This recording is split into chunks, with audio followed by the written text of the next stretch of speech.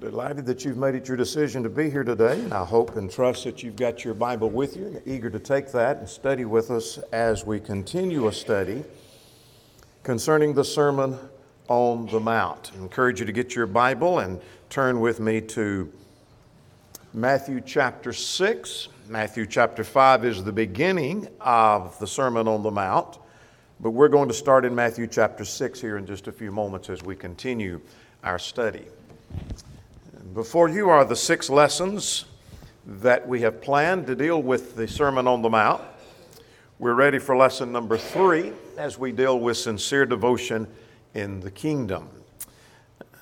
Let's back up and see where we're going and where we've been.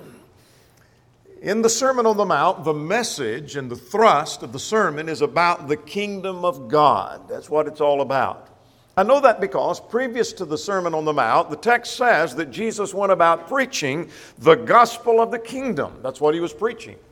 So that tells me this message was the gospel of the kingdom. It had to do with the gospel of the kingdom. The kingdom is repeatedly mentioned throughout in chapter 5 verse 3, verse 10, verse 19 and 20. We'll see it again even in our study this morning in chapter 6 and in verse 10. We'll see it later in our next study in chapter 6 and verse 33 and in 7 and 21. So he talks about the kingdom throughout. The sermon has something to do with the kingdom of God. It's all about the kingdom of God. We presented this outline each time that this is the outline as if this were the one Jesus preached from, that there were 3 major points to the sermon. There is the section that deals with the citizens of the kingdom. That was our first study. We'll say more about that in a moment. Then we move into the second section of the sermon, and that's the righteousness of the kingdom. We saw that the righteousness of the kingdom harmonizes with the Old Testament. It exceeds the righteousness of the scribes and the Pharisees. And today we're going to be talking about the righteousness of the kingdom has everything to do with our relationship to God. It also has to do, we'll see in a couple of weeks, our relationship to fellow man, chapter 7. And so we're focusing on our relationship to God in chapter 6. So the first study, we talked about the citizens of the kingdom, the kind of people that make up the kingdom. Here are those who enter the kingdom, and here's the influence they have on the world. And then in our last study, we talked about Matthew chapter 5, 17 to 48. The righteousness of the kingdom doesn't set in disarray with the Old Testament, but is the fulfillment of the Old Testament, and it exceeds and is in contrast to the righteousness of the scribes and the Pharisees. So let's look at the first 18 verses of Matthew chapter 6, if you will. Matthew chapter 6, 1 to 18. This focuses on sincere devotion in the kingdom. Jesus is saying in this section, when we get through, here's the conclusion that we'll come to, that in my kingdom, if you're going to be in my kingdom and be a part of my kingdom, that involves sincere devotion and not some kind of front that you put on. That's what we're going to learn from 6 verses 1 to 18. What Jesus does here is deal with 3 things that hinder true devotion. And in this he talks about, and his point is, sincere devotion unto God. Dedication. That's what my kingdom involves. He uses 3 common practices of the day that we're going to talk about. And he talks about this principle that in the kingdom, pride must be eliminated. The motive is not yourself. If you're going to be in my kingdom, this is not a kingdom where you promote yourself. And your focus is on yourself. Your focus is on service and devotion unto God. We can have pride in the most noble of acts when they're done for corrupt purposes. So here may be trying to help someone else, but with the wrong motive, that's driven by pride. And Jesus seeks to eliminate that. It is not being seen by men that is condemned and wrong in this context, but the desire to be seen by men. And we're going to see that as the text unfolds. There are 3 things that this text talks about. He talks first of all in verses 1 to 4 about giving to the needy, verses 1 to 4. Beginning at verse 5 through 15, he talks about prayer. And then in verses 16, 17, and 18, he talks about fasting. In all 3 of these areas, there must be sincerity. There must be sincerity as you give to the need, to those who are in need. There must be sincerity as you pray to God. There must be sincerity as you have self-denial and self-control. Maybe another way of wording that is in these 3 areas. In areas of benevolence, in areas of worship, and in areas of self-denial, there must be sincerity. And it must not be for the purpose to be seen of men or to receive the praises of men. Let's talk about the first of those sections, verses 1 to 4. Benevolence, giving to those who are in need. Let's look at verses 1 to 4. Matthew chapter 6, beginning at verse 1. Take heed that you do not do your charitable deeds before men to be seen by them. Otherwise, you have no reward from your Father in heaven. Therefore, when you do a charitable deed, do not sound the trumpet before you as the hypocrites do in the synagogues and in the streets, that they may have glory from men. Assuredly, I say to you, they have their reward. But when you do a charitable deed, do not let your left hand know what your right hand is doing, that your charitable deed may be in secret, and your Father who is in secret, sees in secret, will himself reward you openly. Now, before we talk about what that text is saying, let's back up and interpret that context, those verses, in light of some Old Testament principles.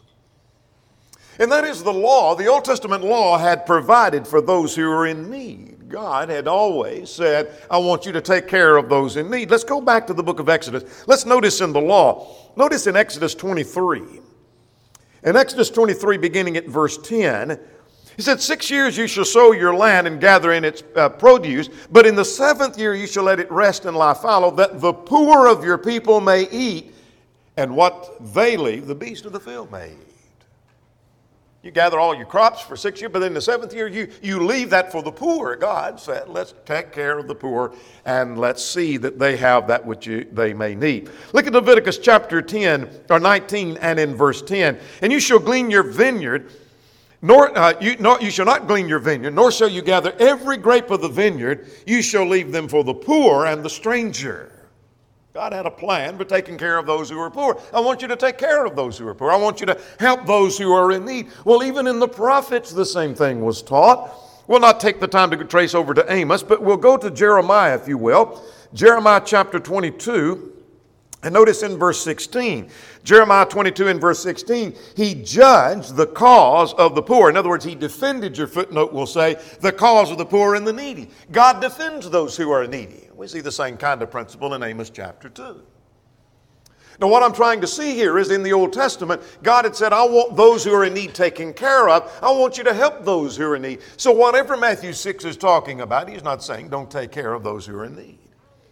Jesus encouraged in the very context where we are considering. Let's go back to Matthew chapter 5. Perhaps you've gone to Jeremiah. Let's go back now to Matthew chapter 5, back in the Sermon on the Mount. And notice in verse 7, Jesus encouraged the care of the needy. In fact, he said, blessed are those, verse 7, are the merciful, for they shall obtain mercy. If you are a merciful person, you'll help those who are in need. Later in the sermon, chapter 7, that was earlier, by the way, in chapter 5. Chapter 7 in verse 12 is, you would that men do to you, do even so to them, for this is the law and the prophets. You treat others the way you want to be treated. That would encourage the care of the needy. So what is he saying in this context? Jesus is warning that there is a danger that your motive could be wrong in taking care of them, of those who are in need, and not the fact that others see or others know. He is not saying it's wrong for others to see you taking care of the needy or to know you're taking care of the needy, but he's focusing on the motive. In my kingdom, motive has everything to do with what you do. There must be sincere devotion. Jesus in this context talks about public performance. Let's go back to Matthew chapter 6. If you've left that context, perhaps you're still there. But notice in Matthew chapter 6, beginning at verse 2, that when you do charitable deeds, do not sound the trumpets as the hypocrites do in the synagogues and in the streets. That suggests some idea of public performance. He is not saying that it's wrong to do that there. That if someone at the synagogue has need, you take care of that. Or if they're in the streets, you help those who are in need. He's not saying that's wrong. That was a commonplace for beggars, according to Acts 3 and John 9. The beggars would be on the streets. They would be perhaps at the synagogue or at the temple, wherever the case may be. So he's not saying don't help them there, but it's the motive in order to be seen by men to get the praise and the credit for what you've done. Jesus talks about private alms that are done for public advertisement. Here, I want to take care of this one who is in need, but let's look around and see who's taking note, and I want to make sure others are seeing, so when I take care of the need, others have taken note of that. Now notice at verse 3, don't even praise yourself. He said, when you do a charitable deed, do not let your left hand know what your right hand is doing. You don't even praise yourself. You should just do that and forget it without thinking about how good you just did. Rather than patting yourself on the back, look what great things I have done. That's not sincere devotion. I think that idea is seen in Matthew chapter 25. You can turn there if you wish, but you remember in Matthew chapter 25 in the judgment scene that on the day of judgment, Jesus would say, you fed me and you took care of me and you visited me when I was in prison. And the question would be, when did we do that? When did we do that? We're not aware that we did that to you. Well, when you did that to others, you were doing that unto me. In other words, they forgot about their principle. They did good, but they weren't bragging about their good. They weren't seeking that everyone to know that. So what's Jesus saying in this context? What he's saying is that the citizens of the kingdom should be concerned with devotion to God and not merely a reputation of devotion and praise of men. That's what he's driving at throughout this whole context. Now, here's something quite interesting to learn from this context. We could help the needy for the same reason others don't help those who are in need. Here's someone who's in need, and here's someone who said, I'm not going to take care of them because I want to keep that for myself. That's selfishness. But here is one who rushes over and said, I want to help them, but I want to make sure that everyone's taking note. Everybody sees that I'm taking care. That's also selfishness. Same motive as the person who did not do anything, focusing merely on their self. So his point is sincere devotion. Let's move to the second subject, still dealing with sincere devotion in the kingdom. Not only giving to the needy, do that. Doesn't matter if someone sees it, but don't do it for the purpose of being seen of men. He says the same thing with reference to prayer, with reference to worship. What's your motive in that? Well, I want you to notice, beginning at verse 5, he's saying, do not pray as the religious hypocrites. He's going to later talk about the heathen. Don't pray like the heathen. So let's begin at verse 5 now. He said, when you pray, you should not be like the hypocrites, for they love to pray standing in the synagogue and on the corner of the streets that they may be seen by men. Assuredly, I say to you, they have their reward. But when you pray, go into your room, and when you have shut the door, pray to your Father who is in the secret place, and your Father who sees in the secret will reward you openly. And we'll come back to verse 7 in a moment. What have I just learned? Here's what the Lord condemns. He is not condemning public praying. He is not saying, just make sure no one sees you praying. Don't let anybody see you praying in public. That's not what he's saying. He's talking about praying with the intention of being seen and honored by men. Don't pray like they pray. It is that inner disposition that counts. Let's go back to verse 6. Men praying in the synagogues and on the corner of the streets that they may be seen by men. It's with the attitude, though they may not say this, but hey, everybody pay attention. Did you notice I'm praying over here? I'm religious. I'm dedicated. I'm devoted. Did you take notice I'm praying? In case you didn't notice, hey, pay attention. I'm praying over here. Now, they may not say that, but that's the attitude they have. And Jesus condemns that attitude. It is that inner disposition that counts. The emphasis in this context is not on the place, but on the attitude. He is not saying you have to pray in a secret place. Don't ever try to pray in public where people take note of that. That's not what he's saying. If so, then what about Paul and Silas praying in Acts chapter 16 in prison where others were taking note of that? It is not the place, but the attitude. The emphasis is not on secrecy, but sincerity. You see, when you pray to your Father in secret, that is sincere. No one is noticing, no one is taking note of that, but you still pray with that earnestness that you did when you were in public. Again, it's not the place, it's the attitude. It's not secrecy, but sincerity. And Jesus is saying, in my kingdom, this is the way that it is. Perhaps the greatest hindrance to prayer are not things that are around us. We often talk about our surroundings are a hindrance to prayer. Maybe it's noise, or maybe it's distractions or things that call for our attention. The greatest hindrance to prayer is not the things around us, but it's pride within us. Jesus is focusing on that. That's the greatest hindrance to prayer. Now let's go to 7 and 8. Don't pray like the hypocrites who pray to be seen of men, he said. They want everybody to take note of that. Sincere devotion. But then he turns in 7 and 8, and do not pray like the non-religious heathen. What's he talking about? Let's get 7 and 8. And when you pray, do not use vain repetitions as the heathens do, for they think they will be heard for their many words. Therefore do not be like them, for your Father knows the things that you have need of before you ask. Don't come back to verse 9. Let's just talk about 7 and 8. Don't pray like the non-religious heathen.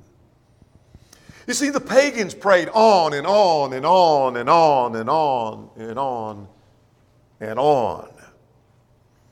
Perhaps they prayed out of fear and distrust for their gods.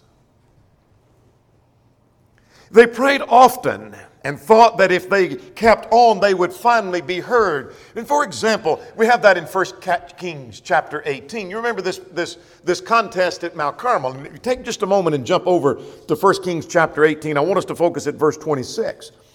1 Kings chapter 18, and I want you to notice at verse 26 now,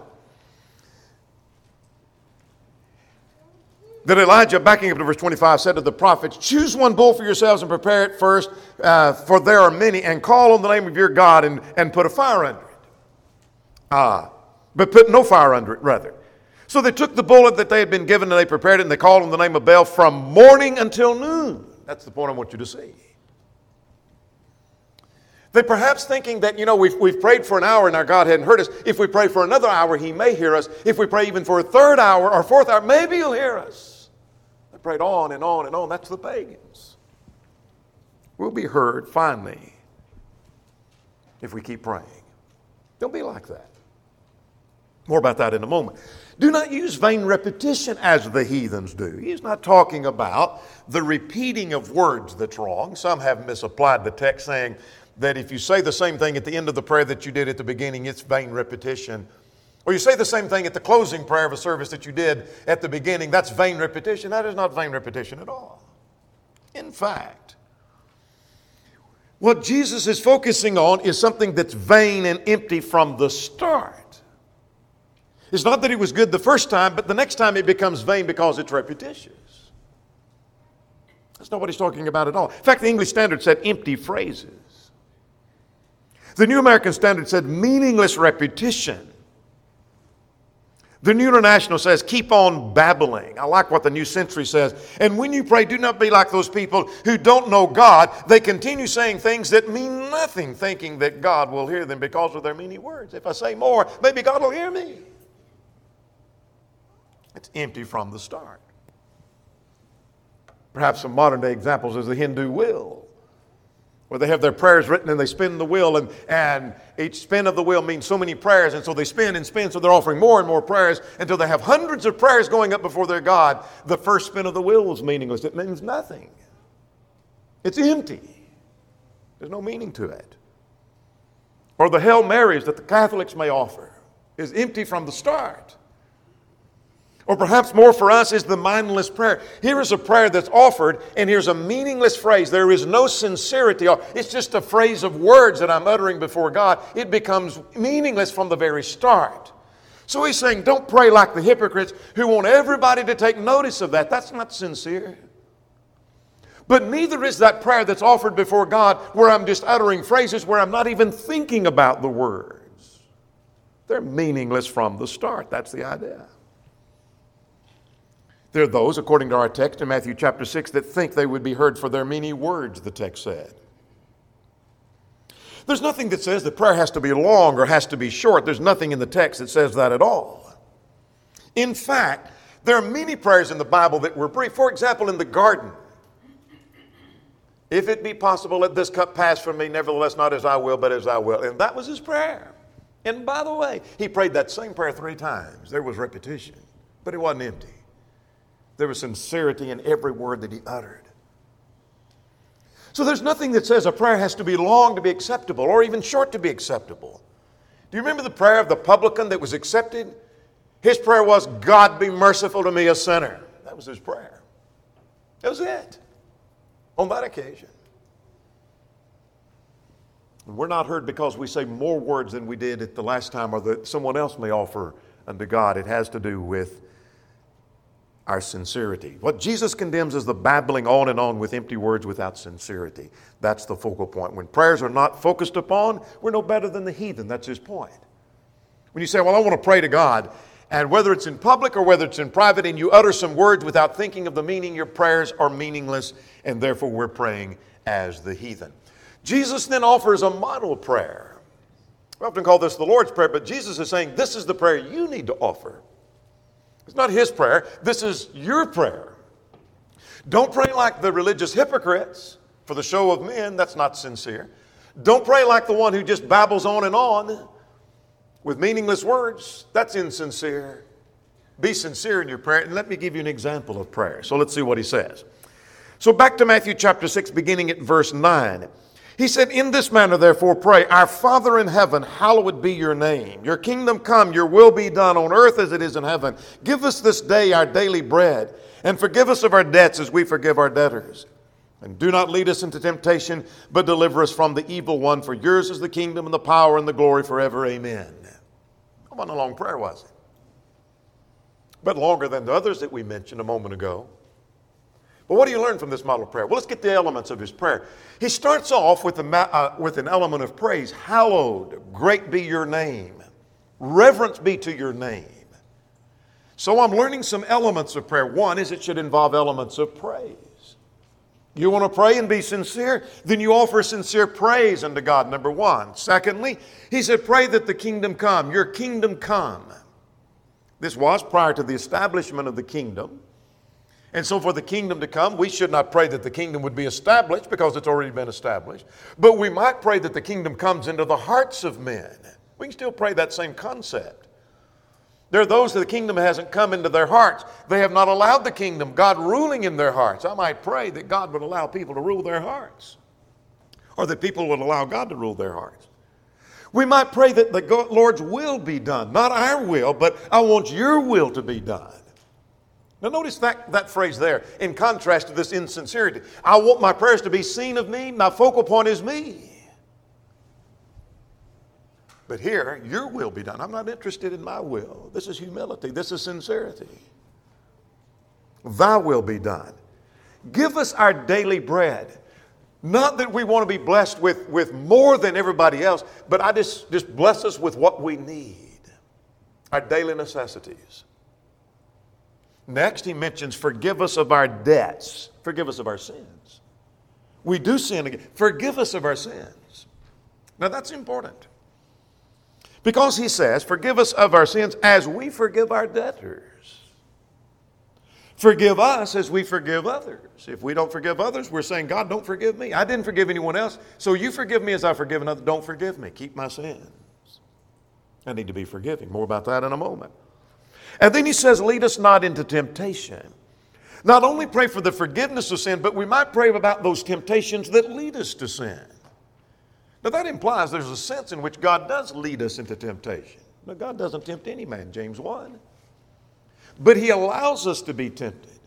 And the prayer is simply, lead us not, may my temptations be fewer, may my temptations be less. Lead us not into temptation. Now, with those elements of prayer, let me back up to see those elements of prayer. What Jesus is saying, not that this is a formula. Here is this model of prayer. You utter this prayer, then it becomes that meaningless, like Hail Mary or the Hindu wheel. Might as well write it on a wheel and spin it.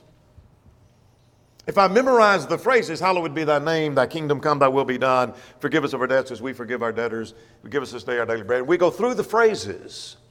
Without sincerity, it becomes meaningless. What he's saying, this is the kind of thing you pray for. You pray with praise. You pray about the kingdom. You pray about the will of God. You pray about your daily blessings. You pray about forgiveness of sins. You pray about temptation. You pray about those kinds of things. And you pray sincerely. Sincerity before God. Now let's get 14 and 15.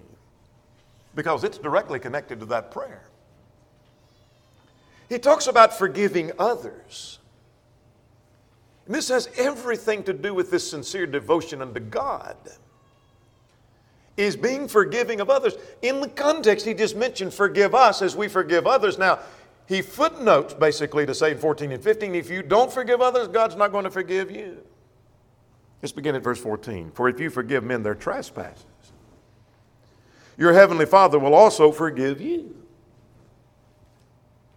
But if you do not forgive men their trespasses, neither will your Father forgive your trespasses. Pretty simple, isn't it?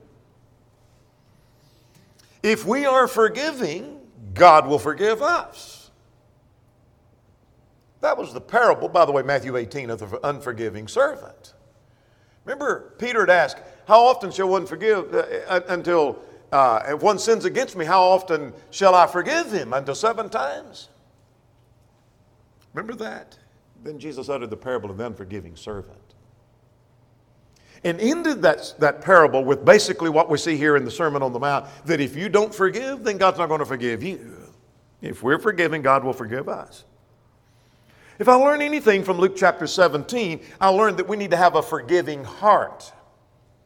That is, you go to your brother or your sister, the one that has done you wrong, with an attitude, I want to forgive you, but I want you to repent of that. I want you to turn from your sin so I can forgive you. We need to have that forgiving spirit. Not that I unconditionally forgive. Luke 17 would argue to the contrary. That becomes then a hindrance to our prayer. 1 Peter 3:7 talks about things can hinder our prayer, lest your prayers be hindered. One of the things that can hinder my prayer is I'm unforgiving. I'm not willing to forgive those who have sinned against me. Now let's go to the third and final area.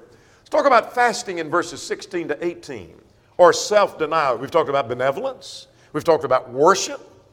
And self-denial also needs to be out of sincere devotion unto God. Now, beginning at verse 16, only 3 verses, he said, when you fast, let's get the verses first and then we'll make some comments. He said, when you fast, do not be like the hypocrites with a sad countenance, for they disfigure their faces, that they may appear to men to be fasting. Certainly I say to you, they have their reward. But you, when you fast, anoint your head and wash your face, so that you do not appear to men to be fasting, but to your Father who is in the secret place, and your Father who sees you in secret will reward you openly.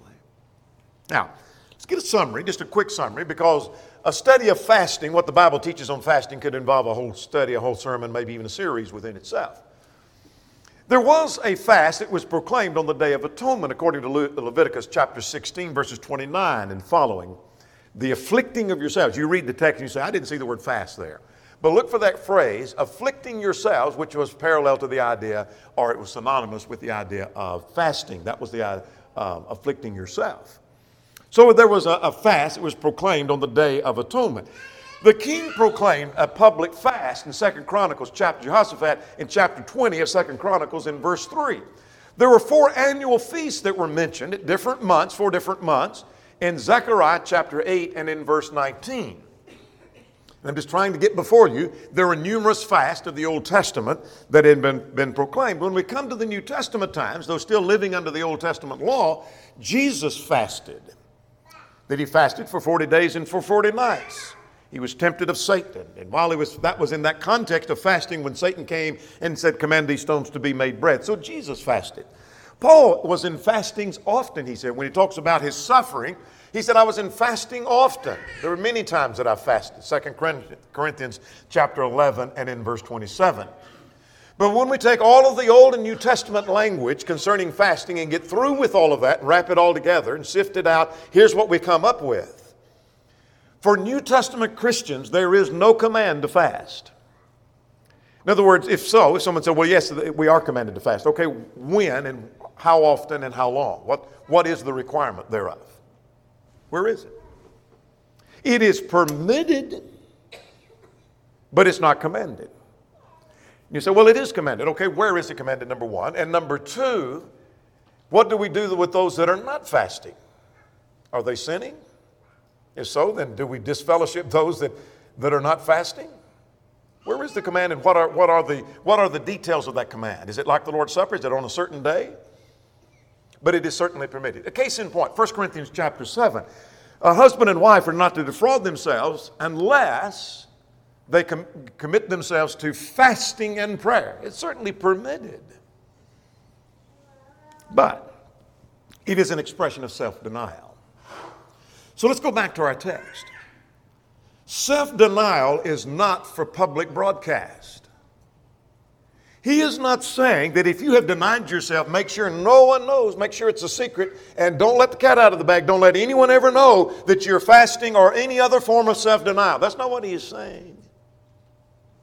Let's go back to our text beginning at verse 16. When you fast, do not be like the hypocrites with a sad countenance, and they disfigure their faces so they appear to be fasting. The disfiguring their faces suggests they make it worse than what it is. I'm fasting. But I want you to know I'm fasting, and I want you to know how hungry I am. And so they look sad and they look hungry and they disfigure their faces. So I want you to know I have made great sacrifice. I want you to know that. If you didn't, I'm going to tell you that. In case you missed it, I'll tell you again. I want you to know great sacrifice I've made on my part.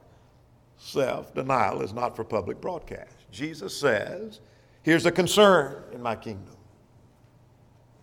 That worship and deeds done could be done with the wrong motive. It's not public worship, as we saw earlier, that's wrong, but it's worship for publicity. It is not self-denial that's public that's wrong, but it's self-denial for publicity. He is not saying, if anyone ever finds out you're fasting, you're doomed. That's not what he's saying. But when I am making great sacrifice and I am fasting for whatever purpose, and I want to make sure everybody knows and takes note of the fact I have self-denial, I have self-control. I have more than you have, by the way, because you're not doing what I'm doing. Did you notice that? If you didn't, I'll tell you about it. It's that attitude, it's that spirit that Jesus is dealing with. So what have we seen in this context? We've talked about giving to the need, prayer, and fasting. 3 subjects that were common of the day. We might talk about benevolence, worship, and self-denial. That's what Jesus is actually talking about. Here's his point. In this kingdom, our relationship to God must be one of sincerity and not hypocrisy. As you look at yourself and you look around at others, do you ever think there's a problem with hypocrisy? You bet there is. Do you think there's some who try to get into the kingdom of God and try to fake their way through, and where they are insincere and they worship, but they want people to take notice of their worship? They give to those in need, but they want people to take notice of that. They deny themselves and make sacrifice, but they want people to take notice of that. That's insincere. Jesus is saying, not in my kingdom. In this kingdom, our relationship to God must be one of sincerity and not of hypocrisy.